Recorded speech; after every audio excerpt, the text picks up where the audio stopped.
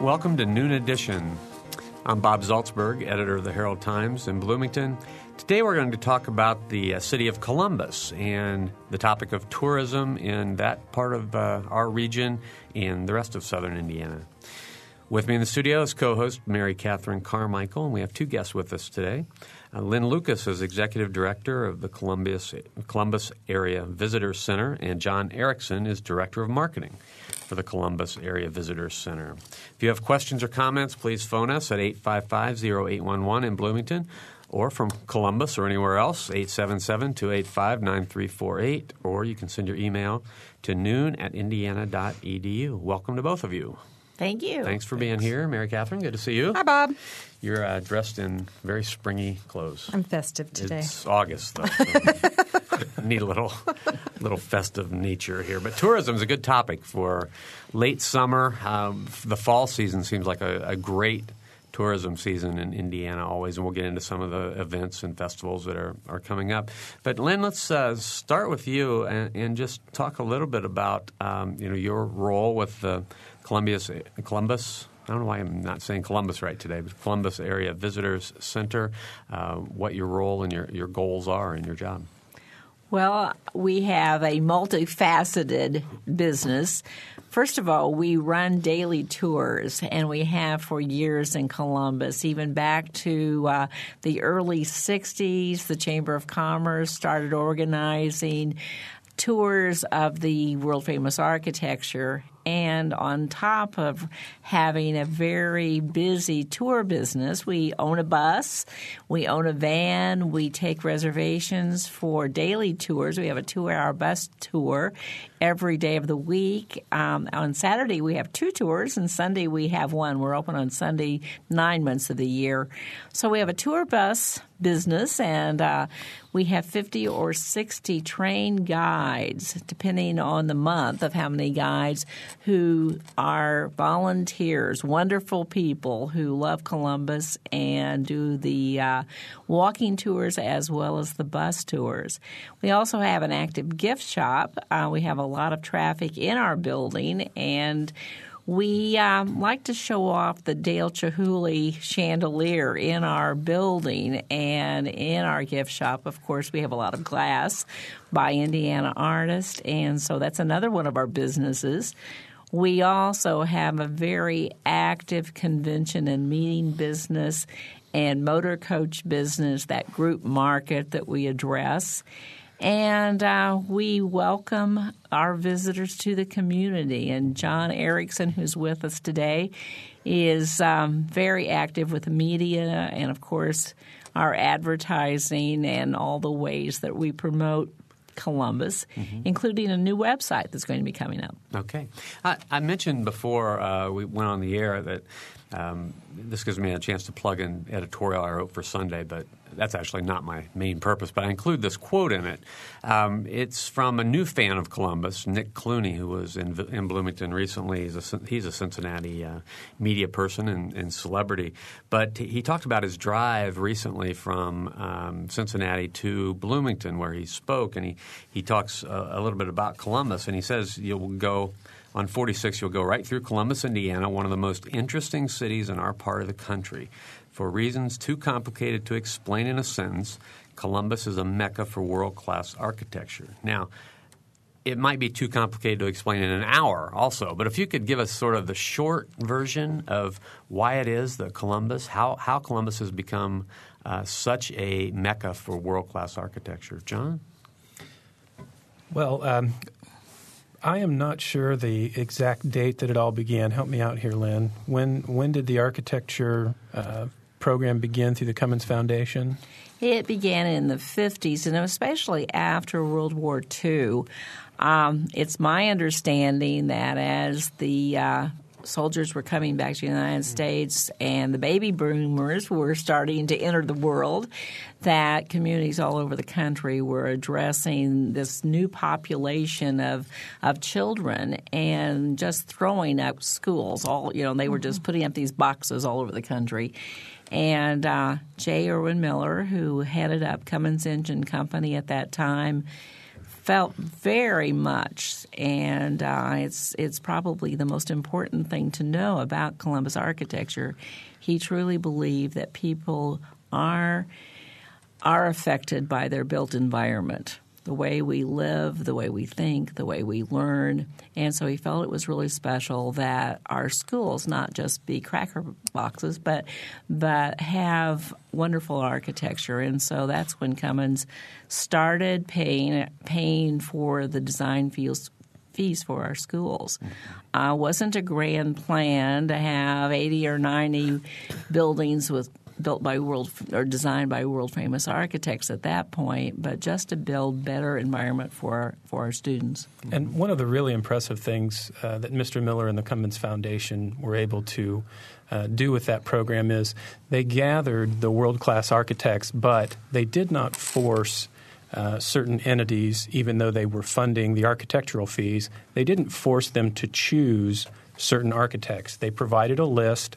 They certainly were active and were part of the process, but they never put themselves in there and made the decision of who the architect would be. They left that up to the organization or entity. Mm-hmm. Now, you mentioned there are 80 or 90 buildings that are designed by world-class architects. So it's gone from the schools on to a lot of other public buildings, I assume, and private buildings as well? Oh, very definitely. Our churches and our private businesses have followed suit. And that 80 or 90, by the way, counts our public art as well. But about 70 structures that have been designed by world-famous architects. And it's hard to distinguish the casual visitor. Of course, thinks Cummins Engine Company, the foundation, paid for the design for every famous building in Columbus. But without our businesses early on, Irwin Union Bank used a Saarinen, one of the key designers in Columbus early on, and started that process. But we're very fortunate that we have had so many generous business owners, not just Cummins, but throughout the community. Mm-hmm. Well, I think that they're your public buildings as well. I know that you have a really unusual city hall. You might talk about that and buildings surrounding that. Well, our city hall and then the jail is just down the street. I was going to make you say that. Most unusual. We probably get as many questions about the jail as anything. It's very unique. Unfortunately, it's very crowded, and so our county commissioners are addressing having an additional structure built. But it's a great combination. We have in our downtown. We often do walking tours in the first hour of our bus tours just in our downtown. And one of the things that's so wonderful that within a block you can visit our city hall. That's a triangular building, and our jail, which I think often has a little bit of a Mideastern look. And within 2 blocks, you also find wonderful historic buildings. And we're very pleased, very proud of the fact that we haven't torn down all of the old in Columbus, but every architect seems to look at the entire community and the look of the community and doesn't try to design some exotic building that's going to overshadow all the others, but a building that's going to work with the historic Columbus as well as all the modern architecture. Mm-hmm. All right, 855-0811 is our local number, 877-285-9348 for Columbus and any other community outside of Bloomington. And the email address is noon@indiana.edu. Our guests today are John Erickson and Lynn Lucas. Both are from the Columbus Area Visitors Center. Now, okay, Mary Catherine, I'm putting you on the spot. Have you ever taken that tour of Columbus? I haven't taken the tour, but I have been to the Visitors Center, and I've spent a lot of time in Columbus for one reason or another. And I think the Visitors Center alone is kind of worth the trip over if you're a Bloomington resident. The Chihuly piece is beautiful, and the Visitors Center itself is a very attractive building and a nice place to spend some time and Yeah. Good place to buy gifts. I wouldn't have asked you that if I hadn't been on that tour myself. Oh, there you go. Very, very good. Showing Well, me up. I was on it a few years ago, and one of the amazing experiences in that tour was the Veterans Memorial on the courthouse square downtown. Very unusual. It's courthouse, right? I assume. But it's very unusual because from just the bus and on the tour, the people driving the bus said you have to really get out and walk in this monument to really appreciate it. And that was absolutely true. Looking at it from the street, if you're driving by on your way to or from someplace, it's interesting. But if you get out and you walk and you see the little inscriptions on the columns, it's very moving. It's a very Letters moving from place. the veterans, people who have lost their lives as veterans or as active service people from Bartholomew County. It's one of the most meaningful structures we have in the county. One of the wonderful things about that is that was a grassroots effort.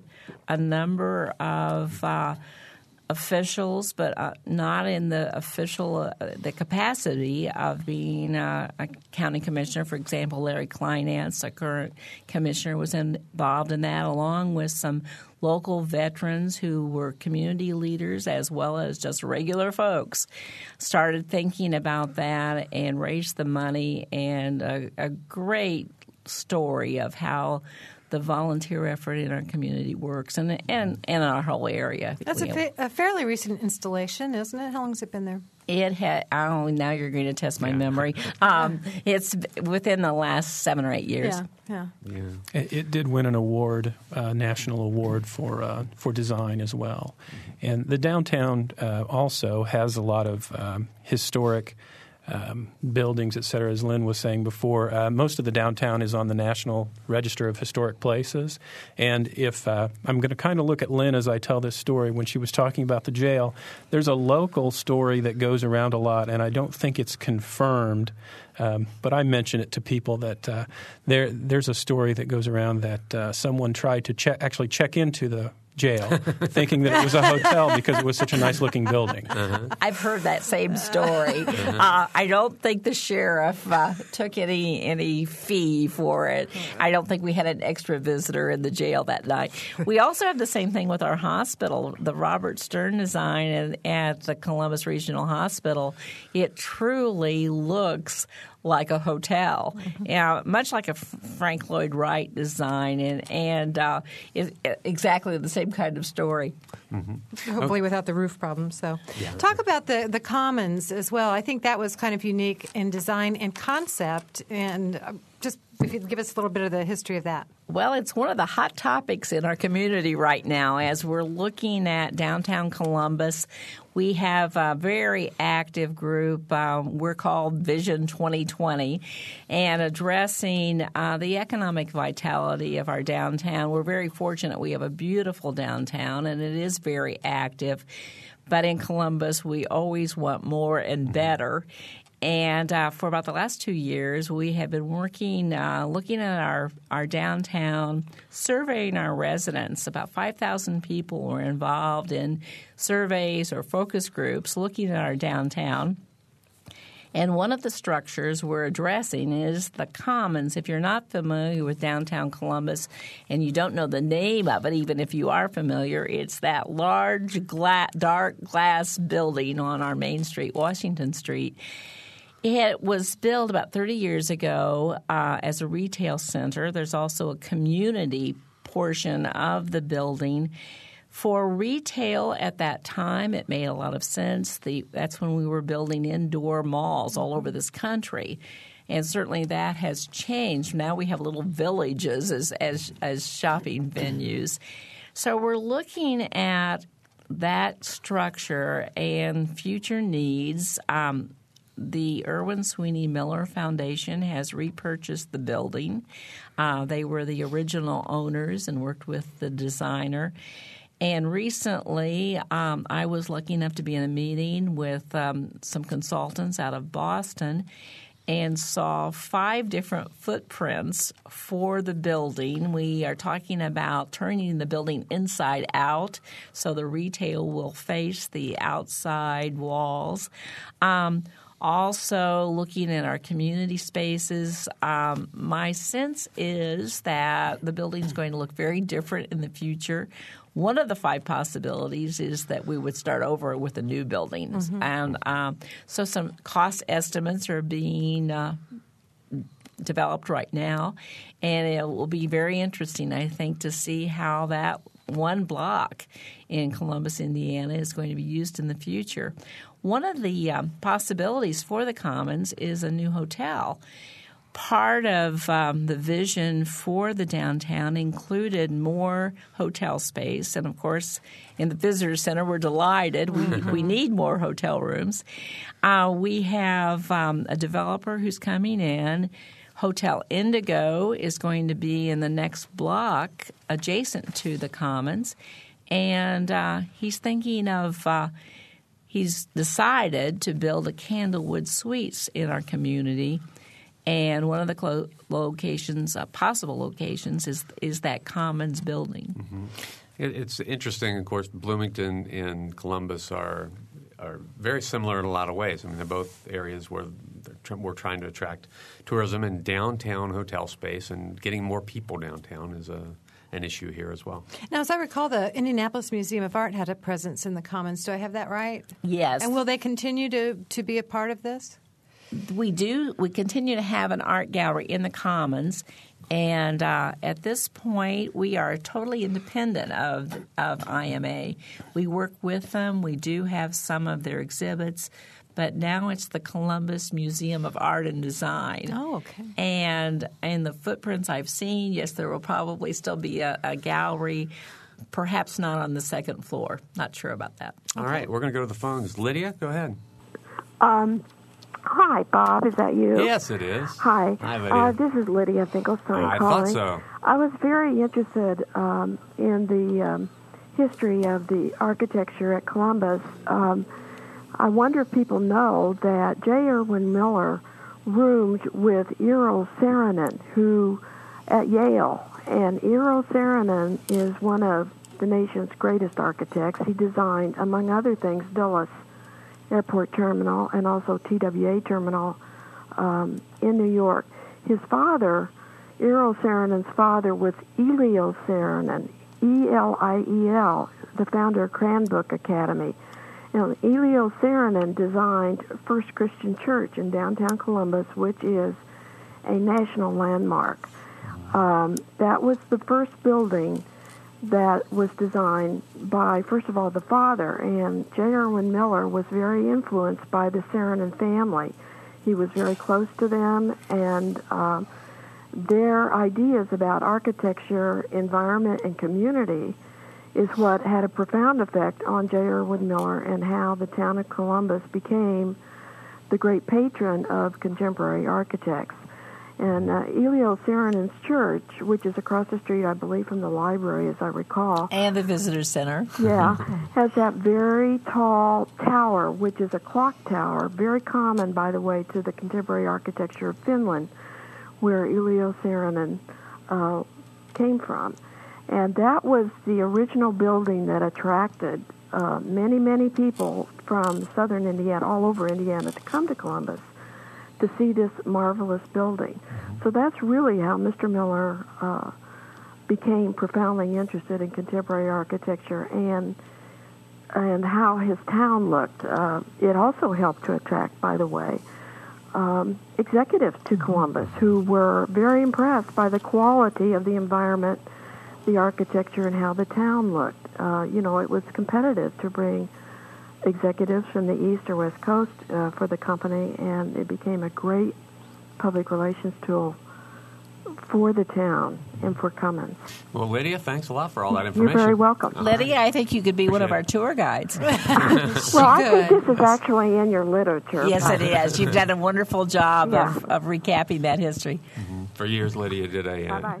an art column for the Herald Times, and she's a patron of the arts here in Bloomington. Very much so. That was a great call. John, do you want to add something? Sure. First Christian Church was considered one of the first modern churches in the U.S., and it is an incredible structure. Some of the things that I find very heartening about the work of the Saarinens, both both Eliel and Arrow, his son. They both did churches in Columbus, and they both became very involved with the congregations when they did that work. They wanted to make sure that it reflected the congregation and their faith, and they wanted to make them both very personal structures. And I know at one point, I think Eliel Saarinen did not want to do the church for First Christian, and I think J. Erwin Miller talked him into it. It had to do with the Gothic style that was being used on churches, and he wanted to go in a different direction and didn't think he would be able to. Mm-hmm. And the things that I've read, talked to people about, have to do with J. Erwin Miller talking to him and saying, well, we're more about an outwardly simple life and an inwardly rich life. Mm-hmm. And that seemed to help him to connect with that project, and that's the building that came about. Okay. All right. 855-0811 in Bloomington, 877-285-9348 outside of the Bloomington calling area, and noon@indiana.edu is our email. Yes, I have an email that came in. Can your guests give a rough indication of what some of the recent architectural wonders cost to build and how much of that cost was for architects' fees? I ask because it would be worthwhile for those contemplating construction to have some idea of the nature of the commitment necessary to bring great architecture to small Indiana towns. I don't have any figures to share with you this morning. As John said earlier, once the designer is chosen by the owner of the building, whether that's the school corporation, the city hall, the jail, if it were the county, that is the amount of the construction, unless it's a school building, which of course is public. Mm-hmm. That is a negotiation truly between the owner of the building and the architect. And the design fees, I assume, are about the standard percentage. But once Cummins Engine Corporation, or now it's Cummins Inc.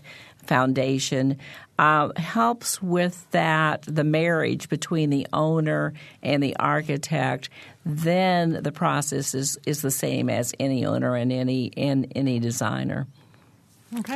Okay, we've hit time for our break, so let's go ahead and take a minute off here. I want to remind our listeners that we're talking about Columbus, Indiana today, and we're talking about the broader topic of tourism.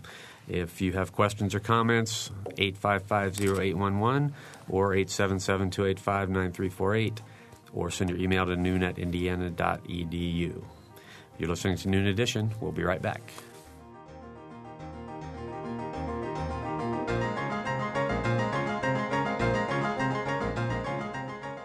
You're listening to Noon Edition on member-supported WFIU. Production support comes from Closets 2, providing organized and expanded closet and storage space for home office and garage, using a variety of systems with no major renovations. Closets 2 owned and operated in Bloomington, 332-2233. And from South Dunn Street Project, represented by Brian Lappin, Real Estate, classic bungalow-inspired architecture in the Bryan Park neighborhood of Bloomington, www.southdunstreet.info. Each day, WFIU airs announcements of lectures, performances, exhibits, public forums, and public services. Announcements and links are also posted on the public events of our website, wfiu.indiana.edu. To include your event or announcement, you may utilize the Submit Event feature. It's located next to the events calendar. And that address again is wfiu.indiana.edu.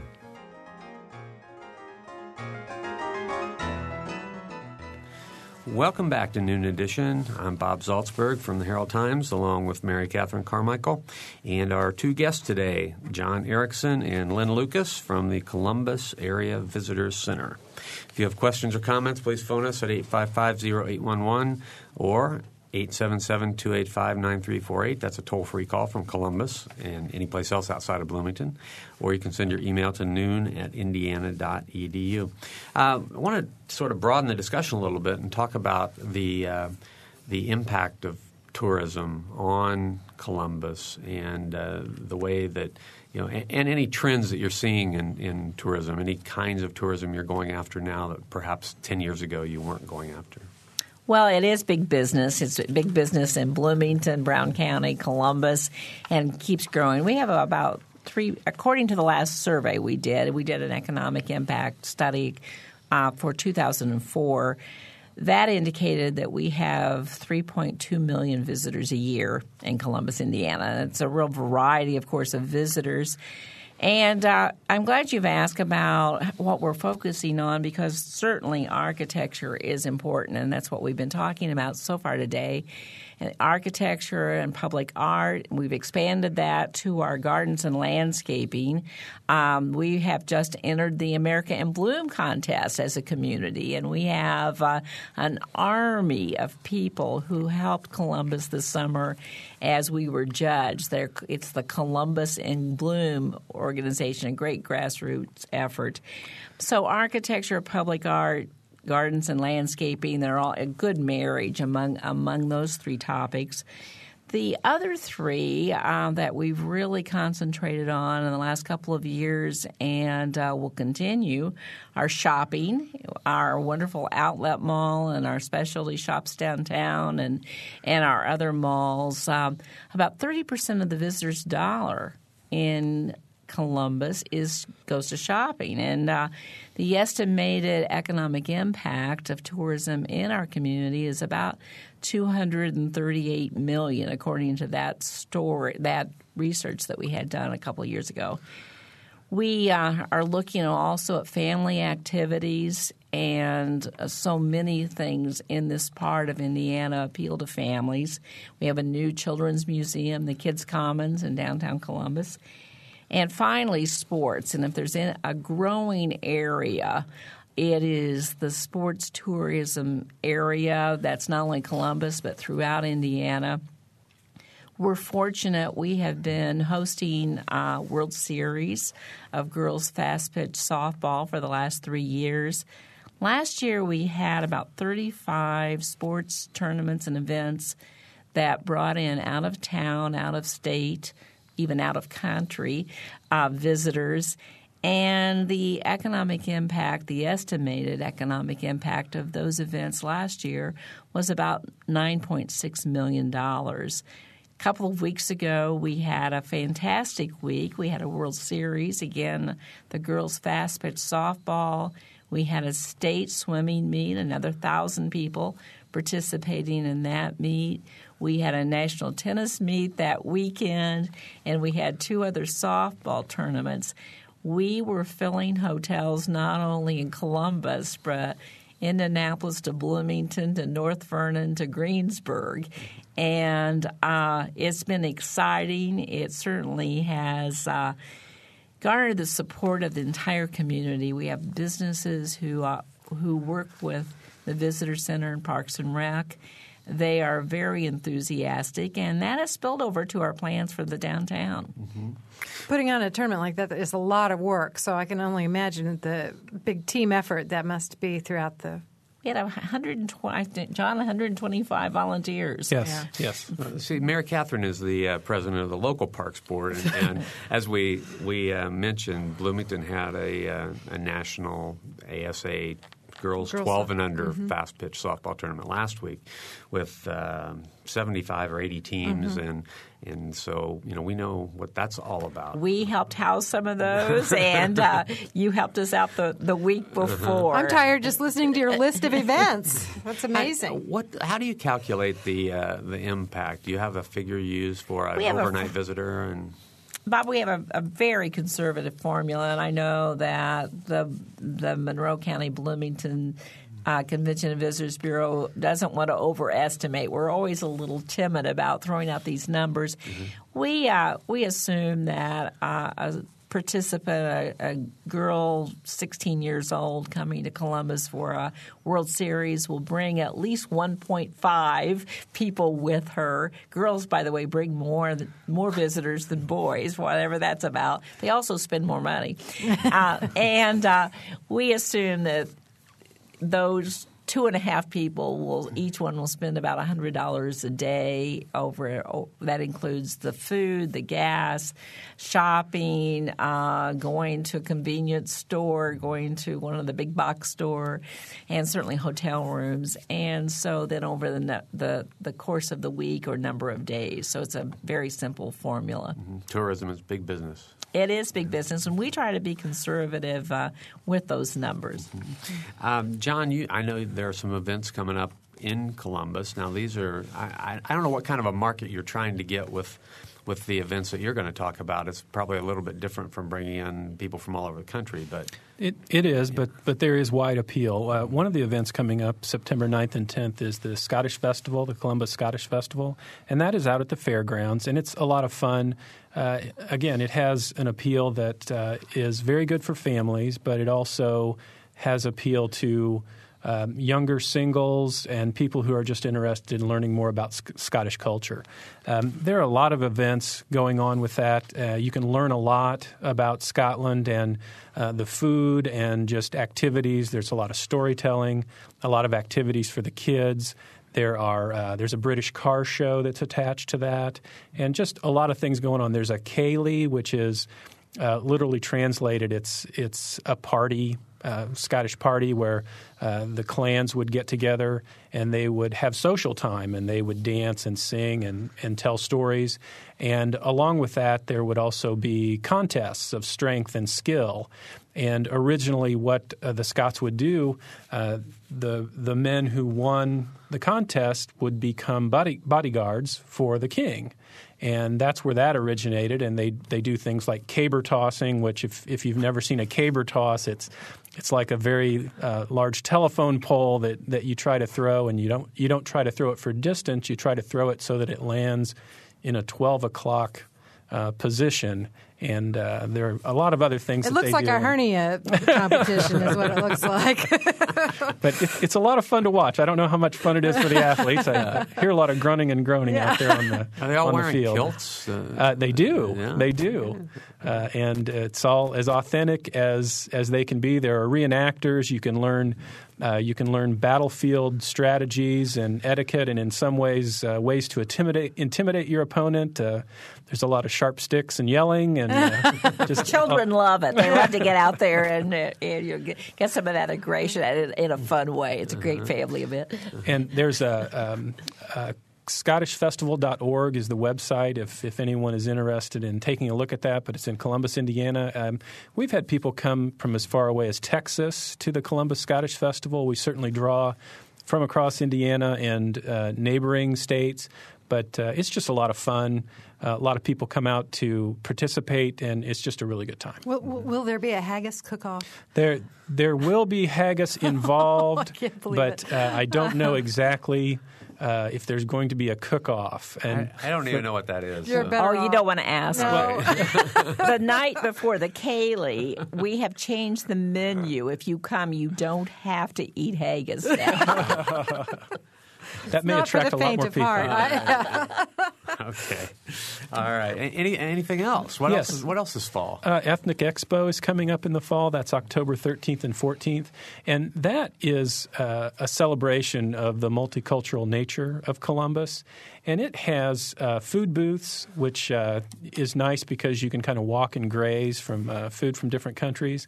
They have almost continuous entertainment going on. They have dancers from India. They have reggae. They have Zydeco blues bands, Japanese folk dance, just a number of things that are going on almost continually. They have a parade. They have some fireworks. And they also have a marketplace where you can go along and buy clothes, you can buy jewelry, you can buy other items for the kids that are from different countries, and it's just a lot of fun. Mm-hmm. Let's talk about the history of that particular event, because I think it's fascinating the way that event even started. Mrs. Stewart, Bob Stewart, who was the longtime mayor in Columbus, he and his wife Barbara originated that festival. Barbara was very active statewide in tourism and helping not only bring visitors to the community, but help our community celebrate the new heritage. We had a very successful and continue to have a very successful economic development effort, and we brought in a very short period of time about 14 Japanese industrial partners, along with companies from Switzerland, from Germany, certainly now India, China, and we continue that tradition of welcoming these different cultures to Columbus, Indiana. Our caller earlier today talked about the vision of the architecture that was not only wonderful for the look of the community, but it was smart business. It was making this small town in southern Indiana unique, different, wanting to draw people at that time from all over the country to Columbus to work there, to have the high caliber of employee that Cummins was looking for. Mm-hmm. And in a way, this is that same tradition of welcoming our industrial partners from all over the world and making those families feel welcome and letting southern Indiana, south central Indiana, embrace those cultures. Right, giving them an opportunity to share their cultures. So I think that's just it was a genius idea, really. All right. Our phone numbers again, 855-0811 in Bloomington, 877-285-9348 outside of the Bloomington calling area. And you can send your email to noon@indiana.edu. Our guests today, John Erickson and Lynn Lucas from the Columbus Area Visitors Center. Now, Lynn, you are also the president of the Association of Indiana Convention and Visitors Bureaus. Yes, I correct? am. I've been in that current role for a couple of years, and I've certainly enjoyed working with state tourism, and along with that, all of the different wonderful destinations around the state. How does Indiana compare in terms of attracting tourism dollars and visitors to our surrounding states? We have about 59 million visitors in Indiana on an annual basis, and they spend, I think this is remarkable, $8.9 billion in our state. So in comparison, we don't have a Chicago, right, but we do have an Indianapolis. Mm-hmm. We do have wonderful attractions. We don't have a Branson, but we have wonderful destinations throughout the state. We have agritourism. We have the sports that we mentioned earlier. We have wonderful historic areas and attractions. So it's a really nice mix, and we hear over and over as we look at how to brand ourselves that people in Indiana are so friendly. It's one of the best things about our state. We're not only a welcoming community in Columbus, but we are a welcoming state. We do not have the kind of state budget for tourism that many of our neighbors have. Michigan, Illinois, Ohio, Kentucky all outspend Indiana with the marketing that's done. But on the other hand, we do very well with the return on the investment that we have. And that investment continues. The state legislature did reinstate the budget for state tourism last year. One of the important parts of that story, Bob, is that the destinations work with state tourism. They help us leverage our dollars by buying, advertising. John works with state tourism on a regular basis, and we're very good partners. Mm-hmm. What impact do you think that the new casino in French Lick will have on a couple things? One, on state tourism. Is that something that you all talk about in your state bureau meetings? And also just some of the individual, will it be a benefit to Columbus, or will it draw some business away? I think it'll be a benefit. I know that certainly Bloomington's taking a look at it. Bedford, there will be more traffic in this part of the state, and in my opinion, and I think my peers, we think that's good business for Indiana. We want to bring people to this state, and certainly having West Baden and the French Lick Hotel renovated, those are wonderful treasures, and it's nice to see the investment that the Cook family has had in West Baden, and now the renovation of the French Lick Hotel, which is a wonderful treasure, lots of memories for people who have lived in this state for years. And adding the gaming along with that, I think that it's a positive for Southern Indiana. Mm-hmm. It's more product development. And one of the things that our state organization has been working hard towards in the last 5 years is having more product. And so we see this investment as very, very positive. Lynn, in Bloomington, we're always kind of crying about we don't have quite enough convention space. We need more room. Is that an issue in Columbus also, or do you have a good convention center? Oh, I wish I'd even planted that question. Yeah. Yes, we definitely do. Fortunately, the convention meeting business is very strong in this part of the state. We find that a lot of organizations really enjoy coming to a smaller community. They get lost sometimes in the very large cities, and they like dealing with the welcome that they find in a mid-sized community. We do need more meeting space. One of the things that we're looking at in Columbus as we address the downtown is we have a real need for more training space, meeting space. And, yes, we need hotel rooms and meeting spaces. And I know Bloomington has some new investment, and we're getting that. Brown County, in fact, throughout the state for such a long while, we were watching Indianapolis almost overbuild hotel rooms, and now the rest of the state seems to be catching up, and it's wonderful that that demand's there. You know, at the beginning of the show, we talked a little bit about regional marketing, and I'd like to hear more about that. I think it makes so much sense. I think maybe before the show, we even talked about the distance between Columbus and Bloomington. You know, might seem like a lot to us, but to many people throughout the nation, it's really not very far at all. And so kind of this new initiative to market this area as a package. Could you talk a little bit about that, please? Sure. We certainly view that as a positive to partner with Brown County and Bloomington and other areas to help people get here to this part of the state. And also, you know, once they're here, they like to take a look around. And as you mentioned, driving from Columbus to Bloomington for a lot of the people, especially people who live in larger metropolitan areas, that is not a long drive for them. They may drive almost that far to go get milk when they need it of an evening. And we certainly think that there's a lot here to do. We have some of the most beautiful countryside in the nation here, and we certainly want to partner with other areas to take advantage of that. We are having some exciting discussions among the bureaus, Brown County Convention and Visitors Bureau, the Bloomington Monroe County Convention and Visitors Bureau, and the Columbus Area Visitor Center we are going to work on some research together. Just started that work with Temple University, and that is the first step then in we're going to look at traffic patterns. We know that visitors often visit all three of our communities and our counties, and we want to do a better job of marketing then to them and bringing even more people.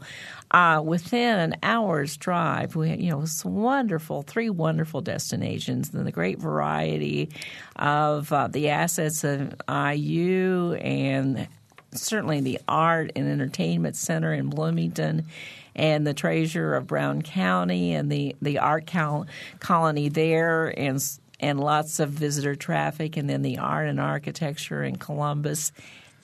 We think we have a great, unique package. Another thing I wanted to ask about that we just briefly touched on earlier in the show was Vision 2020, and I'd like to know a little bit more about what that is. Well, I mentioned earlier that we're going to bring some hotels to downtown. Also, we're looking at parking, where part of the plan is a new parking garage, new parking facility. We're encouraging downtown housing within the core of our downtown. We hope to have a new condo unit in the next few years. And finally, as we were talking about sports earlier, the influence and growth of the sports tourism is playing a real role in our addressing our downtown. I've been attending a lot of meetings in the last year looking at plans for an indoor sports complex. There was a discussion this week with another private developer. We've had 4 or 5 different companies that have looked at Columbus. My sense is that we will have an indoor sports complex in downtown Columbus in the next few years. And even more exciting, the community is looking at building an outdoor sports complex. We have 2 different sites in the downtown, trying to determine which site. It'll be multi-sports, probably a stadium would be part of that. And hopefully the people will leave those venues and walk into the downtown where they're going to find a lot more restaurants, a couple of hotels, some entertainment, and we think that's exciting. Wow. Okay, we have a phone call. Let's go to Eve. Eve? Hello. I've been listening to some of these the information, and it really sounds like there's a lot of great things happening in Columbus right now. I just wanted to add a comment, I guess, that I have made that drive myself before, and it's true. It's not really that long when you compare it to, for example, the way that people drive when they're commuting in metropolitan areas and going long distances. But, you know, for a lot of us, that's not something that's a really appealing thing to do for a variety of reasons. And I sure would love to see us get some sort of other transportation system going between here and there so that it would be much easier for me and many people I know to come to Columbus and take part in these kinds of activities. Some sort of mass transit of some sort? Yes. That would be great. I agree. All right. Lynn, what do you think? I think it's a great idea. I'm watching carefully as Northwest Indiana continues to address the idea of mass transit, and certainly Indianapolis has done the same, and I think it would be wonderful to follow suit. Some kind of a shuttle bus or something. Exactly. It'd be difficult to get a rail line through Brown County, but... Yeah, I mean, if you were going to do something like a rail line, you would probably have to do it via another route. Yeah, I don't think right. you could ever put one along 46. Right. Well, it'd be nice. But... Yeah. You know, I had been in a lot of meetings this last year about a new trail system that would connect. You know, this is bicycle and running and riding, but again, another way to connect our communities. And the first leg of would be a Nashville Columbus trail that would somehow have an art theme woven into that. And then hopefully the next leg of that would be from Brown County to Bloomington. And so, again, not driving your car, but for people, especially young professionals, people who want to have exercise as part of any trip, we think that could be a real draw. Mm-hmm. Athletic tourism. Yeah. All right. Thank you. Thanks, Thanks, Eve. Eve. Good Thanks point. for the call. And speaking of trails, how about the Indy Wine Trail? I know that's Columbus is on that, correct? Yes. Simmons Winery that's in Columbus is part of the Indy Wine Trail. There are 7 establishments that are part of that, and it's called the Indy Wine Trail because most of them are in the Indianapolis area. There are 7, I think I said that. Sorry if I'm repeating myself. But it's Easley Winery, which is in downtown Indianapolis. There's Chateau Thomas Winery, which is over in Plainfield. Grape Inspirations and Farron's Fruit Winery, which are on the north side in Hamilton County. And then Mallow Run, which is in Johnson County, and Buck Creek, which is in Franklin Township, and then Simmons Winery. And they all have very unique stories. It's one of those great partnerships where the businesses got together and really started to make things happen, and then contacted the different bureaus in their area and asked us for help, which is great because there are a lot of times when I feel like we push to have people make partnerships. It's great when they do that on their own and they see the advantages of marketing together. And they have some very nice print pieces out. They have a website right now that's very simple, but it's informative and links to each of their websites. It's indywinetrail.com, INDYwinetrail.com. And they're just doing some great things, and they are seeing advantages, more people coming into the door as part of the wine trail. Well, we're talking about websites. We should have you give your website so people can learn more about the downtown tours, the other architectural tours, the festivals that are upcoming. I know you gave a website for one of the specific festivals, but I bet there are links on your website. There are, and our website is www.columbus.in.us.